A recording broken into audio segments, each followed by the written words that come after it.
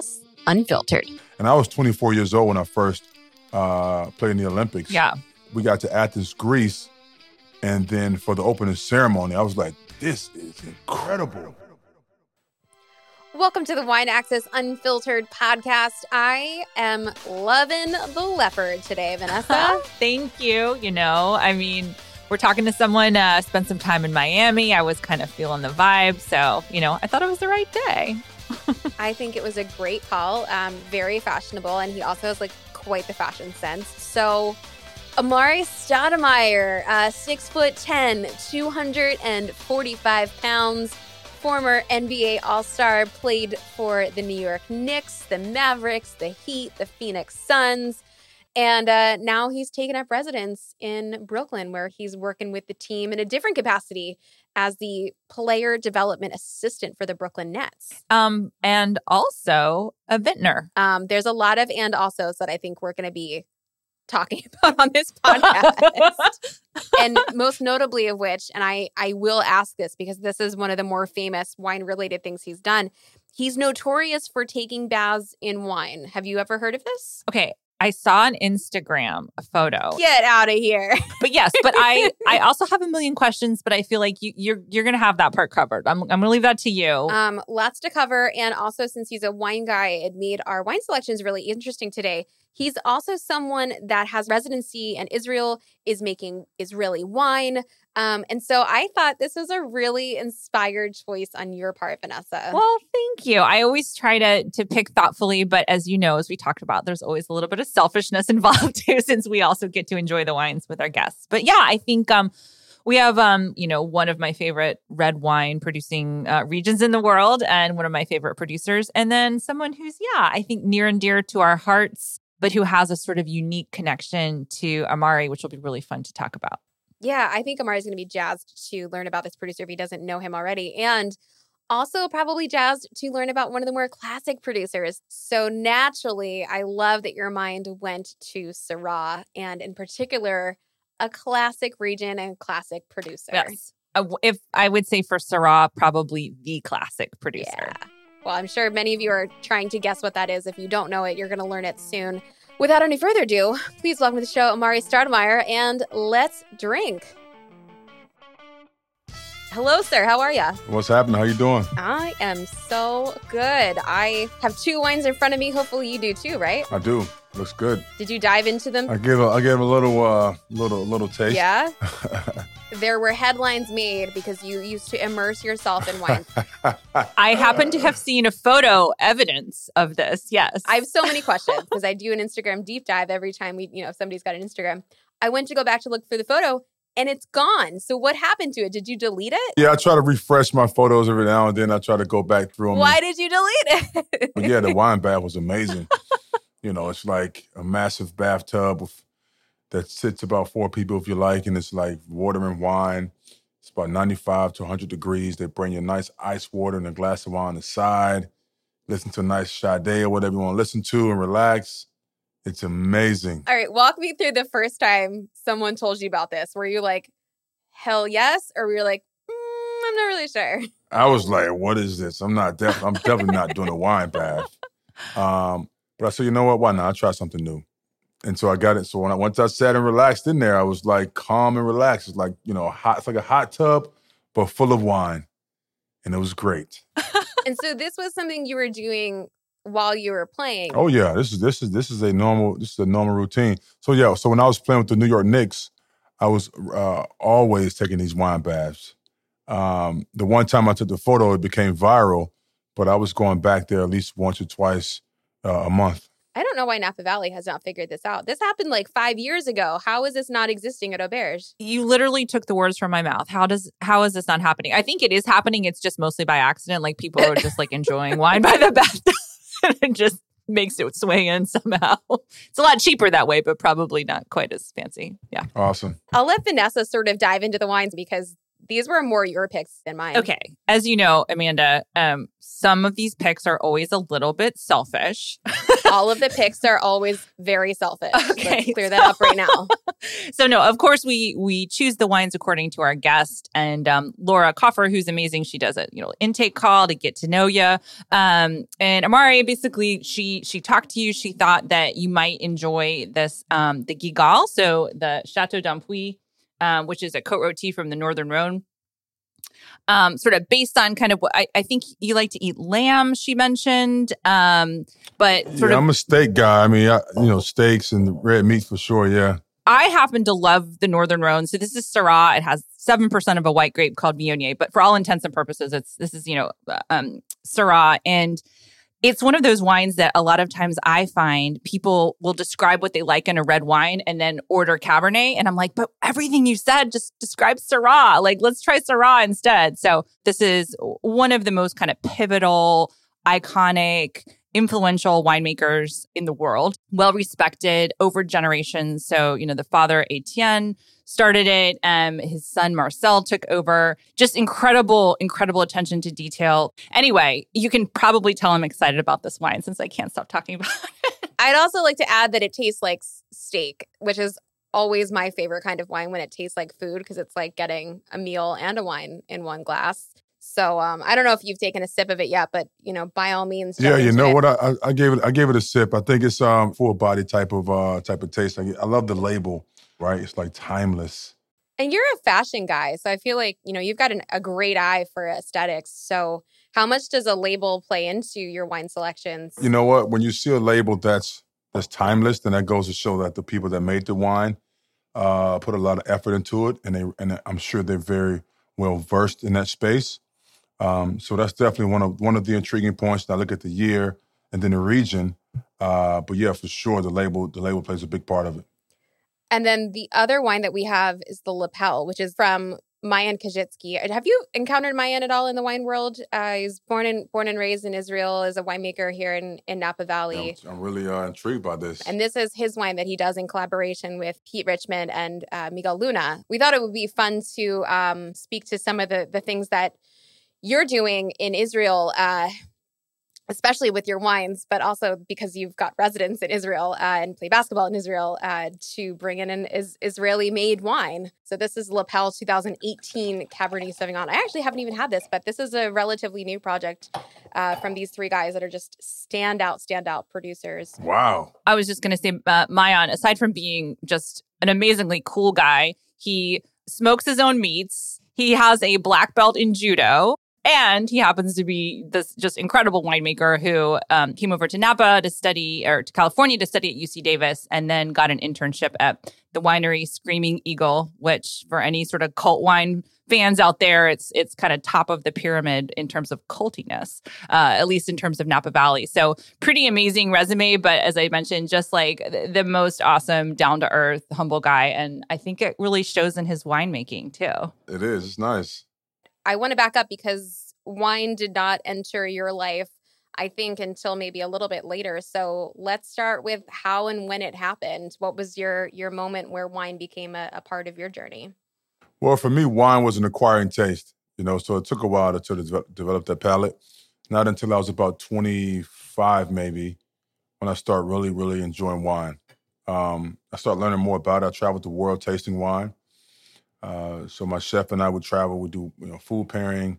We go to the food and wine festivals, and I was starting to get more engulfed in that space. And so I think more so like in my later 20s, I started really, really enjoying wine more and more. And that led me to then now creating my own particular brand of wines. But yeah, I would say like my late 20s is when I started to really get involved. Was there someone that was instrumental in that, or was it, you mentioned your chef. Was your chef really into it, or were there players? MBA is obviously notorious now for being very into wine, but yeah, no, my chef was the cooking guy. Like he had the recipes and all the meals. The wine was something I was starting to get into on my end. So yeah, it was basically just kind of my, intention to want to get involved in wine, and that's how it started. It's funny, Vanessa and I always talk about the Epiphany bottle, which neither of us really had. Was there a particular wine that was momentous for you that you remember? Yeah, you know what? It was a California wine, actually. I was out at dinner once, and I think it was one of my close friends was like, hey, just try this wine. It was called Caymus. Yeah. And so when I tried the Caymus wine, I'm like, this is a really good taste. Yeah. That's when I was like, you know what? This is not a bad space to be in. It's luxury. It's classy. It's a cool vibe. So I was always, appreciative of that. How did you dive deeper into that rabbit hole? I mean, you started with Caymus and then, you're traveling, going into dinners. Was there a class that you took? Did you talk to some people? I mean, we've had Nomar Garcia-Parra on here, and he was somebody that befriended sommeliers and winemakers to get into it. Yeah, I traveled to France. I traveled to Bordeaux. Well, that's nice. I stayed at the Chanel Chateau.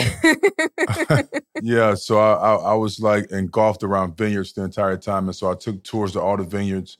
I met with with winemakers and the sommeliers, and we just went over everything. And, as far as the different terrain that produce different types of grapes. And this is all before I became a winemaker myself. So that is what intrigued me the most about it, like really being able to learn about it first and understand and appreciate what it takes to make the wine. And it makes you appreciate the winemakers and everyone that works in the vineyards to produce these great grapes, these juices that are amazing to drink. So there's a kind of a big leap from being an appreciator, a consumer of wine, or even someone who's learning about it to actually wanting to make wine and be a vintner. So how did you decide to do that? And what was sort of the hardest step to get started? Well, I think for me, I was having these parties in my penthouse in New York, in Manhattan. And so a buddy of mine who was providing the wine and the booze, he was like, Amari, man, I keep hearing about you traveling the world and tasting these wines, and you at these food and wine festivals, you and your chef, and you guys are enjoying the space. You should maybe, produce your own wine. I was like, okay, I mean, it's not a bad idea. I didn't think it was possible. I didn't really give that too much thought. But then I met some good folks out of Israel who had a vineyard called Tulip Wineries out in Israel. I met with them, and then I created the brand. I tasted juices. It took me maybe 7 months to create the label that's timeless, and I wanted to create something that's that can hold on to the family name for my children. So I really was like focusing on really creating something special, and also bringing kind of a pop culture space to the kosher wine area. Kosher wines never really got like a big, a following. Some people say it don't taste great, what have you. So I want to change that paradigm and make it where, pop culture can also enjoy some good wine. I appreciate that. I get questions all the time, where can we find good kosher wine? And they are few and far between. There's just a handful of producers that I know of. And now, obviously Stoudemire being one of them. Well, and actually, I had a question along those lines. Sure. So I know there's sort of two types of kosher wines, right? Essentially the Mevichal and non-Mevichal.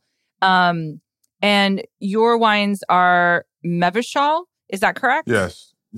So okay. Yeah. So all the wines are Mevushal, only because you're able to drink those during Passover. So it's like it's a lot of detail that go into it. But long story short, I wanted to make sure that people don't get too caught up in that space where they can still enjoy good wine without being, worrying about whether it's kosher or not. The wines that are coming out of Paso, are they kosher as well, or is it just the ones coming out of Israel? Yep, all of them are. The ones that are in Israel, and the new bottle just released, Origin, is also from California, is also Mevushal and kosher. So is that mostly what you're drinking at home now, or do you still kind of keep it diverse? Oh, I keep it diverse.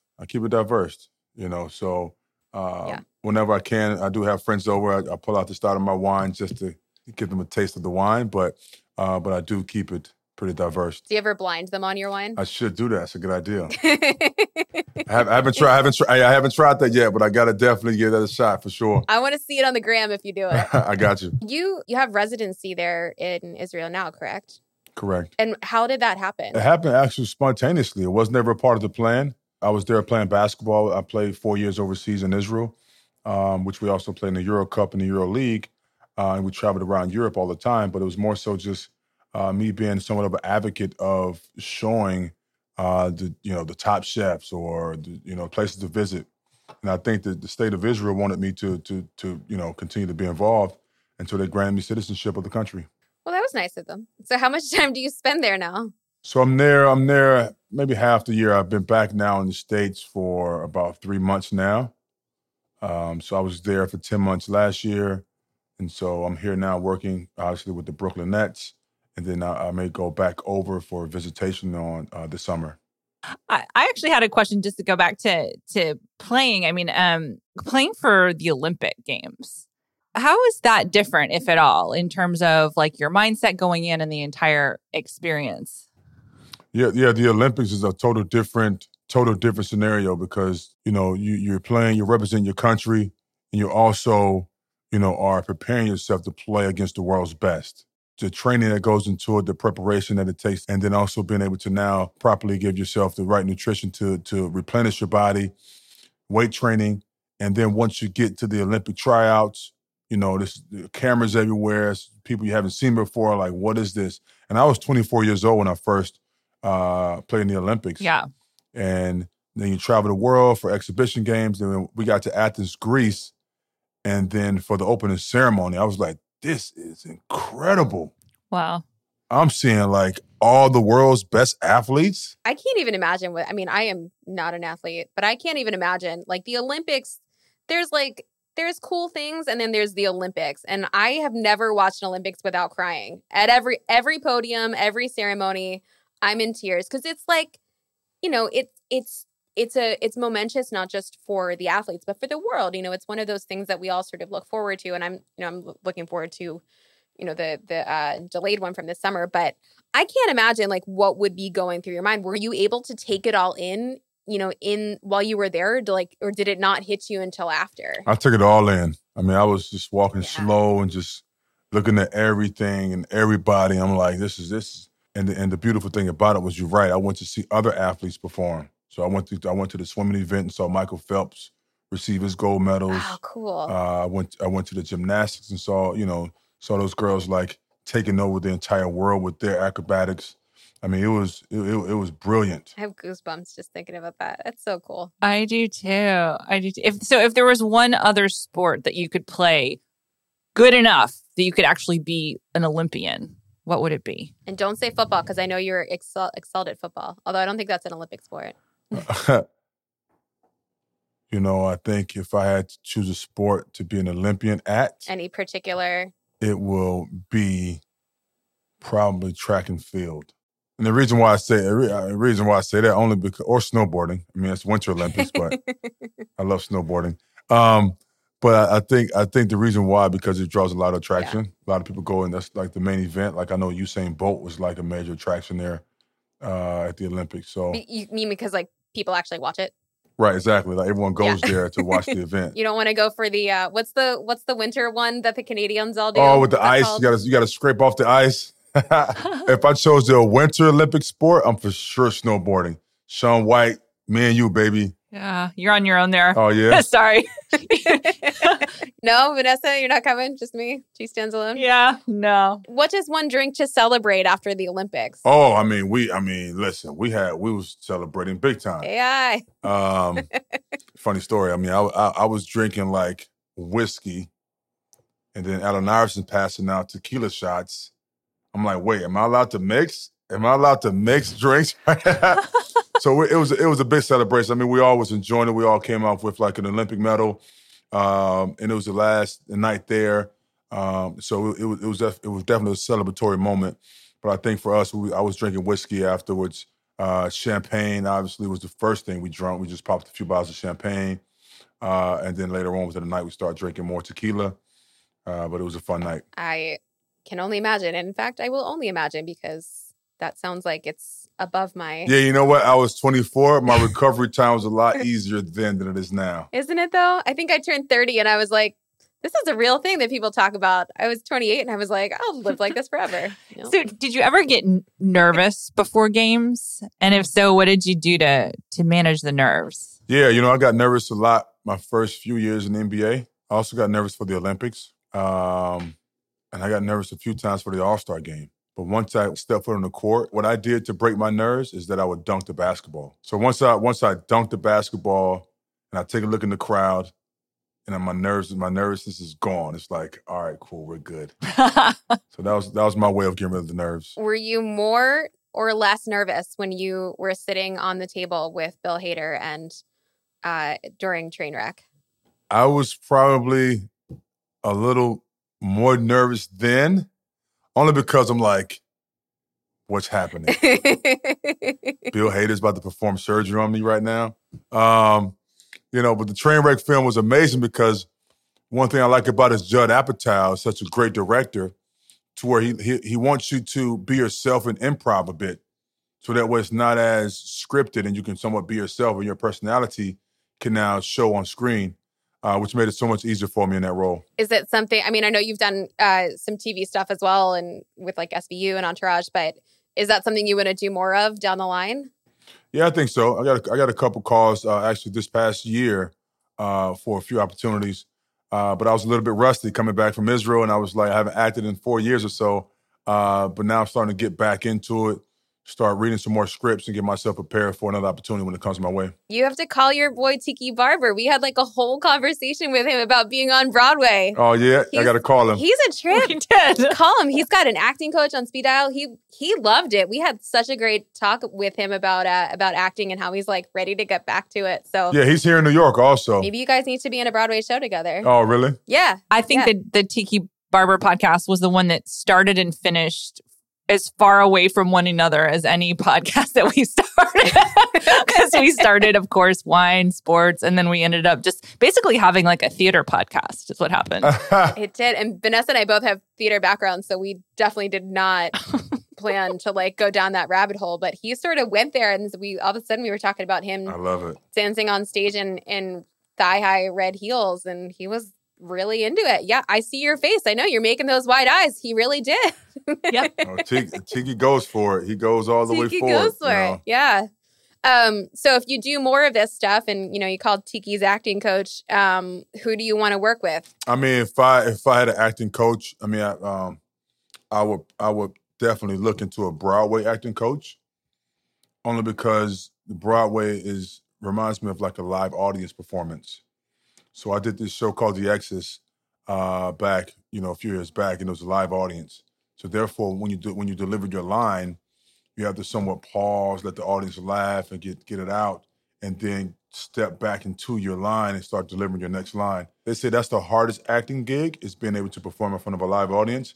So I would want to probably, learn with like a Broadway acting coach that can help with that, You say that, and actually, there's something that must be a little bit similar, though, in that, like, I think so much of acting, as you mentioned, is the live audience, but it's also kind of like reading the crowd and timing, and that's got to be somewhat similar to playing, right? Where you kind of have to like read the whole court, right? Even if you're not looking at that person. So, correct. I don't know. There seems like there's probably a synergy there. Yeah, it is. It's a really good point. It's definitely a lot of synergy there. It's similar because you have to somewhat, take the momentum, feed off the crowd, but then also with acting, you have to now step out of your normal self and then become that character. So for basketball-wise, hey, this is what we do. We train for this forever. It's natural. But as far as acting, it's like, okay, I'm playing the role of Brad. Yeah. Brad is this kind of guy. He does this on a regular basis.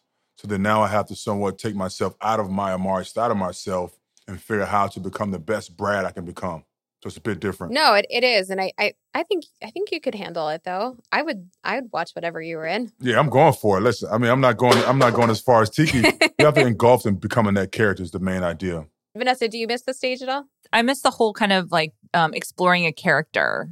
I miss the creative side of it. I think, as you said, Amari, like there is something to be said for diving into someone else's character, and so I miss that process a little bit. I get a piece of that in some of the things that we do content-wise now that our lives are immersed in the wine world. But I think you can always go back.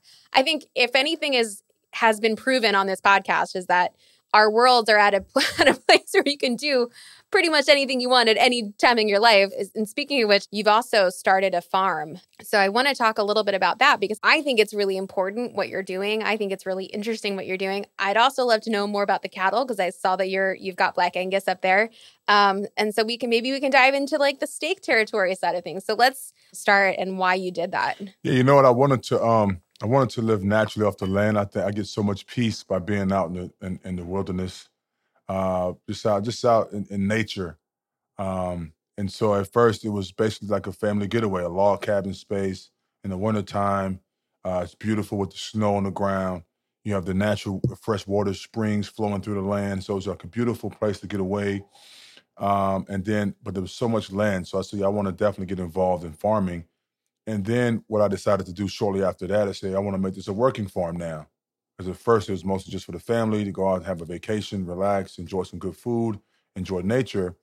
I noticed there's such a great opportunity right now for people that wants to buy like farm to table food. They're starting to become more healthy and want to kind of get away from the preservatives. And so that's when I decided to take Side of My Farms into commerce and start making product for the consumers. And that's what we had so far, Side of My Farms. So you're selling cuts of beef? Are you selling produce? What do you have on there right now? Yeah, so we're selling beef and lamb. That seems to be the biggest want right now from a lot of consumers. They want ribeyes, they want the certain cuts of the steaks, they want burgers, and they also love lamb chops. And so I have rubs. I'm selling rubs that I have there. But for the most part, the main ingredients is the beef. What's your cut of choice and how are you cooking it? My cut of choice? This is not a loaded question. I won't judge you, I promise. No, I'm a ribeye guy. Yes. I'm a ribeye guy. I would have judged you if you said something else. For sure, ribeye guy. I season it with, I have like olive oil. I have like this special seasoning that I've came up with that I have. And I add a little vegan butter onto the pan. So I sear that for a good 4 minutes each side. Crank the oven on 450. And then let that cook to the temperature that I like it, and then we have a nice meal. I'm curious, why the vegan butter? Vegan butter is healthier than dairy butter, so I just rather go with the vegan butter instead. Okay. I didn't know if it like imparted a different flavor. I feel like once I'm at the ribeye stage of the game, I'm all in. Like the butter, the everything. Yeah. No, it for sure adds a certain flavor to it, and then whatever your seasoning is. I mean, you can use your salt and pepper if you like. I know some people use like Italian dressing and just soak their steak in Italian dressing. Ooh. And then let that sit for a while and cook it that way. So there's definitely many ways you can cook your ribeyes, but it's your choice. What's the best steak you've ever had? The best steak I ever had. The best steak I ever had was probably from this place. I want to say this place is in Israel, actually. It was called Jacko Street. I don't know it. It's not on my map. Yep, there's a street right in Jerusalem. So it's on Jacko Street. The steaks are very tender and they're also a little fatty. So I like the flavors from it. But the way they cook the steak is definitely one of my favorites. Are we all still drinking? I feel like I'm the only one picking up my glass. I am. I feel bad. I love this lapel, but I can't help but go back to the coat roti because it's just my favorite. It's like this beautiful sort of like incense in the glass in the coat roti. This sort of like ethereal perfume, exotic spice note to it that, yeah, it's like super sensual and fascinating. I think there's quite a bit of Syrah grown in Israel, right? Yeah, I think so. A lot of the ones that the flavors I have is mostly like blends with the Cab, Petit Verdot. Mm-hmm. The most recent one's 100% Cab. But yeah, I'm sure there's a lot of Syrahs in Israel. Yeah. I went to, are you familiar with the restaurant Zahav in Philadelphia? Zahav.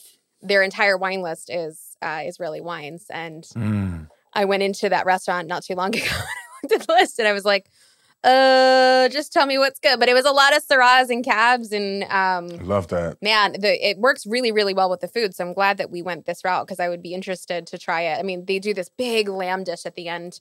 I was going to say, tap me in on all the great restaurants and the wine places. Please keep me informed. I'm always down for a good time. Amari, I am your girl. I have maps all over the world of all the best places to eat and drink. Amanda, I got you. Listen, speed dial. I got you on speed dial. Trust me. I was going to say, if there's one thing I've learned about Amanda through this podcast is that she's your hookup. If you want to know where to eat, where to drink, anywhere, you need her on speed dial for sure. I know. You're going to hate me in a while because anytime you're out, you're going to be like, but I wanted to go to all 5 of these places. And then you end up going to all 5 and you're like, well, crap, I got to work out like extra hard tomorrow now. You're like an app, Amanda. It's like there should be an app for like where's the best like place to get food and wine in this city? Except it's not an app. It's just like people just text you. Right. The Amanda app.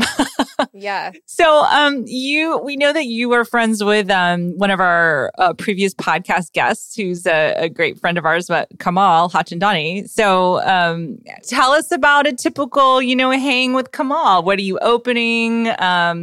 How deep in the cellar are you going? Well, Kamal's always in the space, he's always like where it's happening, and so whenever I go to town, he wants to always, link me up with certain people and shake hands and build connections. And so I met Kamal through actually a close family friend of mine. They introduced us back when I played with the Knicks, 2013 or so maybe. And we became friends ever since. And so we both relocated to Miami. When I played for the Miami Heat, we somewhat kept a connection there. And then my time overseas, we still kept a link. And so we was good friends, been good friends for a long time now. He is quite the guy. I would love to spend an evening, just one. I don't think I could hang with him for longer than one evening because it looks like you guys go deep. Right. I was going to say. Yeah. Yeah, that's how it is with me. I'm like, all right, Kamal, I got, my Wednesday open and that's about it, buddy. It's recovery mode after that. Are there other regions that you'd like to expand into in terms of your label? It's possible. I mean, I just recently somewhat expanded now to the U.S., to North America. Now we're in California. So that's the first part of the expansion. But yeah, I mean, if there's more opportunity out there and there's more of a want for it, then I'll for sure look into it. And the origins, which we do have on Wine Access, very excited about that. So it's from Paso. So how did you decide on Paso Robles versus someplace like Sonoma or even Napa Valley or elsewhere? Yeah, well, a friend of mine was also friends of the Herzog family, and so I met with them about expanding the brand and being able to create another brand of wine. And so they were able to say, you know what, Stat, come on over with us and we can help you out for sure. We can make it happen. And so they were located there. So that's how the wine basically, somewhat transferred to that region. I know not too far from you, New York is doing great things with wine. Are you a Riesling lover? Are you being facetious, Amanda? I was like, okay. You know me. Okay. Yes, I do. All right. If you're a Riesling lover, that's kind of the place to be. How much of that Code Roti have you had? Right. How many glasses of wine did you have, Amanda? I'm joking. I've had quite a bit of both, actually. For me, I'm not a huge drinker. I think, like I mentioned, after 30, things really changed for me as far as how much I can drink. And so I'm really picky and selective and careful about how much I drink because, I'm tiny. I get drunk, pretty quickly. And then it also just affects, every aspect of my life. So I'm the exact same way. I feel like we get better with age, It's like, you become more mature. You start understanding your body more. It's like, there's nothing wrong with that. I think it's a beautiful thing to be able to adapt and adjust as we grow, Yeah. Well, and speaking of growing, your career has changed a bit. You're more on the coaching side of things than playing. How has that been? Do you enjoy coaching more than playing, or is it just kind of different? It's interesting for me because I was playing last year. I was the MVP last year. I won a championship last year, and I had a contract to play again this year. Mm-hmm. So for me, I'm technically still a player. Okay. But yet coaching, because I'm still in great shape, and I play with the guys. Whenever there's during practice and so forth. So the game is still there. The health is still there. But I do think coaching-wise, it's been a bit of a learning curve for me, being able to learn from these guys who are on the staff. So my role is basically I learn. I sit in all the coaches' meetings and I sit in all the executive meetings. So I'm learning from them as well as far as the executives on what it takes to become a general manager and so forth. So, and right now I'm also in school, pursuing my master's, my MBA from the University of Miami. So I'm not sure what the future holds far as that job is concerned, far as coaching or executive seat. But either way it goes, it's a good scenario for me. You're putting us all to shame. Wow. Seriously, wow. Was there anything that you learned from being on more the executive side that looking back at yourself as a player, you're like, oh, right? I'm like, now I get why they did that. You guys talked about me when I played? No, but I think it's it's very strategic. These guys have a real serious job on their hands, and they got to figure out which players are available. Does it fit the chemistry? Are we going over the cap? So from executive side, it's a lot to understand and learn. And coaching wise, for me, is a little bit easier because I'm able. I played for 18 years, and so it's like I know basketball as a player. So it's not that hard to kind of pass that knowledge over. But to learn from the executive side takes more of a learning curve.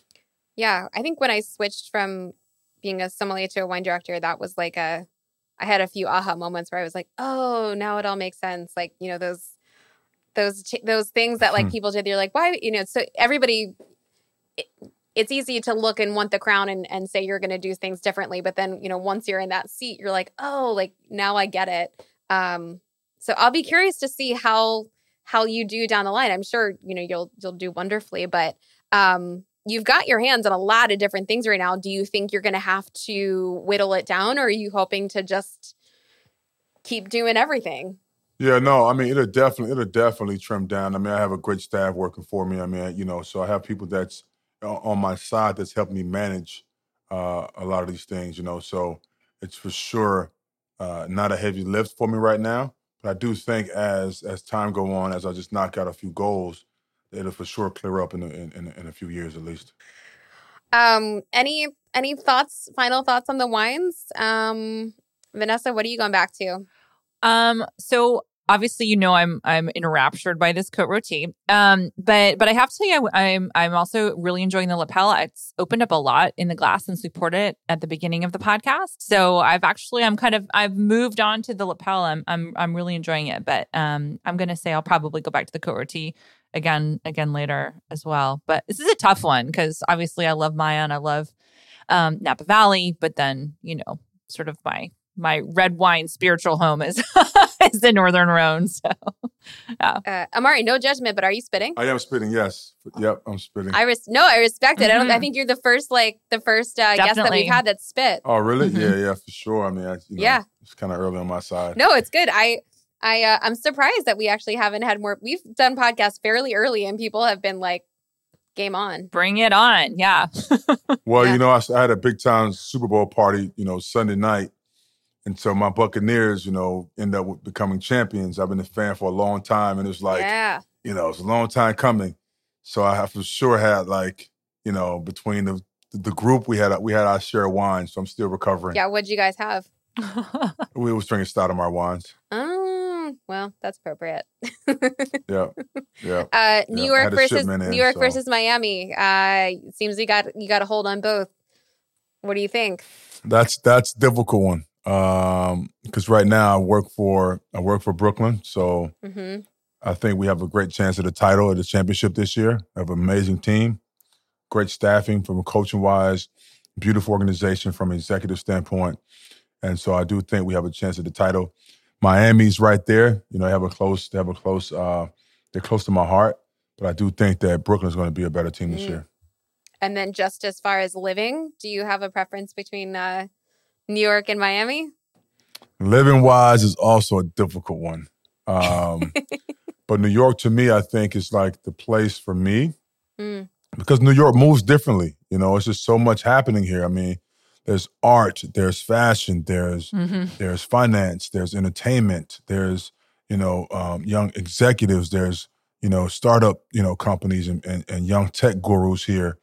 And Miami's similar, but it's more like, all right, let's go to the beach and relax, and we can work tomorrow. New York's like, hey, we on the grind. Let's talk innovative talk. Let's figure this out. So I'm all for that New York grind for sure. It's interesting because I was kind of like you, but I spent some time in South Florida over the summer and then earlier at the beginning of the year. And there's so many people moving from New York and San Francisco in the tech space and in many different sectors that we never saw in Miami, South Florida area before. And we talked a little bit with Kamal about this separately, but I'll be really curious to see what happens long term, to see if Miami sort of starts to take some of that real estate away from New York. I think New York will always be sort of the epicenter of culture in some ways in the U.S., but I don't know. I think Miami's got a shot. Miami's incredible right now. And I think a lot of reason why a lot of people are moving there also because it's open. It's definitely open. So I think that's why Miami's blossoming right now. Well, time will tell. Hopefully by the time these wines come of age, we'll know the answer. Any final thoughts on the wines, Mari? I knew you were spitting, but is there one glass that's lower than the other? That's generally the big tell. Yeah, you know what? That's a really good point. I think the lower glass is the lapel. Mayan will be excited. Oh, all right. That's my lower glass. Yes. Know? Something about the cab. I think the cab does something to me. I think it's like such a nice drink, and there's so many flavors. Which I enjoy. Good. I'm glad to hear that. That's a win for the home team right there. We love Mayan, we love Pete, we love Miguel, and obviously we love Napa Valley. Anything else? Anything else we should talk about? Well, we've got you. Anything else people should know? Where to find you? And yeah, sure. I mean, you can find me on Instagram, social media at Amari Is Real, and that's is real, like as a real person. And then also, too, for Stoudemire Wines, you can always, go to StoudemireWines.com for more when it comes to purchasing these Stoudemire wines. Well, we are so thrilled to have you. Thank you so much for spending a little time this afternoon with us. Thank you for all that you're doing, and I hope to share a bottle in real life with you soon. Awesome. Same. Thanks for having me. Well, we promised a conversation that was going to dive into a lot of different facets because the guy has a lot going on, and I think that we delivered. I mean, I feel like we covered sports, we covered his film career, his aspirations for acting, his NBA, his behind the scenes learning, being on kind of the other side from being a player. So yeah, he does it all. It's very impressive. And I love that we got to talk about Tiki and him wearing thigh-high red boots. Any opportunity we get to throw that into the conversation is a good one. I think that was the one part I think that threw him off just a little bit. I could see him like picturing Tiki and like the I saw him reach for his phone. I was like, is he texting Tiki to be like, there's two girls that are saying that you wore thigh-high red boots on stage. Is this true? I feel like I need to call them out. No, he was great, and he was a great sport, and we loved drinking with him, or at least I did. I think you did, I did, too. And I have to say, both of my glasses are sort of equally depleted at this point. I started... Yeah, let's talk... Yeah, I kind of... Let's talk last drops. What did you think? Well, I mean... I started with the Syrah, with the Chateau d'Ampuis from Guigal, which I knew I loved. So there was no surprise there, but just sort of, renewed my just absolute adoration for Côte Rôtie, for Guigal, for Syrah in general. So I was kind of fixated with that for a while. But then, I think we talked about the lapel 2018 Cabernet Sauvignon kind of really opened up on the glass as we were talking. And so I found myself gravitating towards that. And I'd say the last half of our conversation, I was definitely going back to the lapel. How about you? Yeah, I was kind of in the same boat. I think, especially Northern Rhone Syrah, it is just so alluring on the nose and on the palate. And there's just so much going on. So it's easy to sort of get sucked into that in some ways. But, I think it really speaks to the lapel that I sat it down and continued drinking the lapel because it is such a standout wine. And this has been a project that I've been able to see basically from the ground up. It's not, it's not old or anything. It's a new project. I think this is only their second or third vintage. I think 20. It was either 14 was the. Yeah, it was either 14 or 15. Yeah, I've been so impressed with these wines, and I love the story behind them, and I love that we got to share them with him today. So thanks for making this happen. I loved in this Slack channel when you told me what the wines were. I was like, oh, heck yeah. Like, this is going to be a good day. Exactly. Now I got to figure out what I'm eating for dinner tonight, hopefully steak. But yeah, I thought they were both really, really delicious and wines that are super ageable. I'm glad that I Coravin these because I in some ways just want to see where this lands in, a couple months is not aging, but I do want to see what happens in a couple months, couple years. Maybe I'll buy another bottle or two. For sure. Yeah, that was a great time. Thank you for selecting these delicious wines. Speaking of which, if people want to find these wines and the Stoudemire wines, where can they find them? Yes, good point. All three of these wines actually are available at wineaccess.com. wineaccess.com. And then, of course, if you want to keep up with us on social, on Instagram, we're at Wine Access, or on Facebook, the Wine Access Experience. Yeah. And one thing I do want to mention, because the Chateau d'Ampuis is a wine that sometimes is available on the Wine Access storefront, but also there's this like sort of secret stash that Lara Coffer, who we've mentioned before, she's, I think one of the great tricks or hacks into the wine world is get to know your sommelier, and your sommelier will get to know you. And in turn, sometimes things that are not widely available sort of magically appear. And so Laura sort of makes those things happen. So things like Chateau d'Ampuis, the Lalas from Guigal that are, few and far between, they are available. So if that's of interest, I highly recommend shooting her an email. If you want to find an easy way to get in touch with her, just shoot us a little DM on Instagram at Wine Access Unfiltered. It's an easy way to do it, or at Wine Access on Instagram as well. So a great time. Thank you for joining us. If you loved what you heard today and you want to hear more of it and you want to support us, we would love for you to leave a review, preferably the 5-star kind, and tell us how much you're enjoying our voices and our wines and our conversation. We would be so, so grateful. So Vanessa, I'm going to leave you with your wines and your cats. Are you going to be okay? I'm going to be good. I got this covered. Okay. Yep. All right. You do your thing. I'm going to do mine, and I'll see you next time. Cheers. Cheers.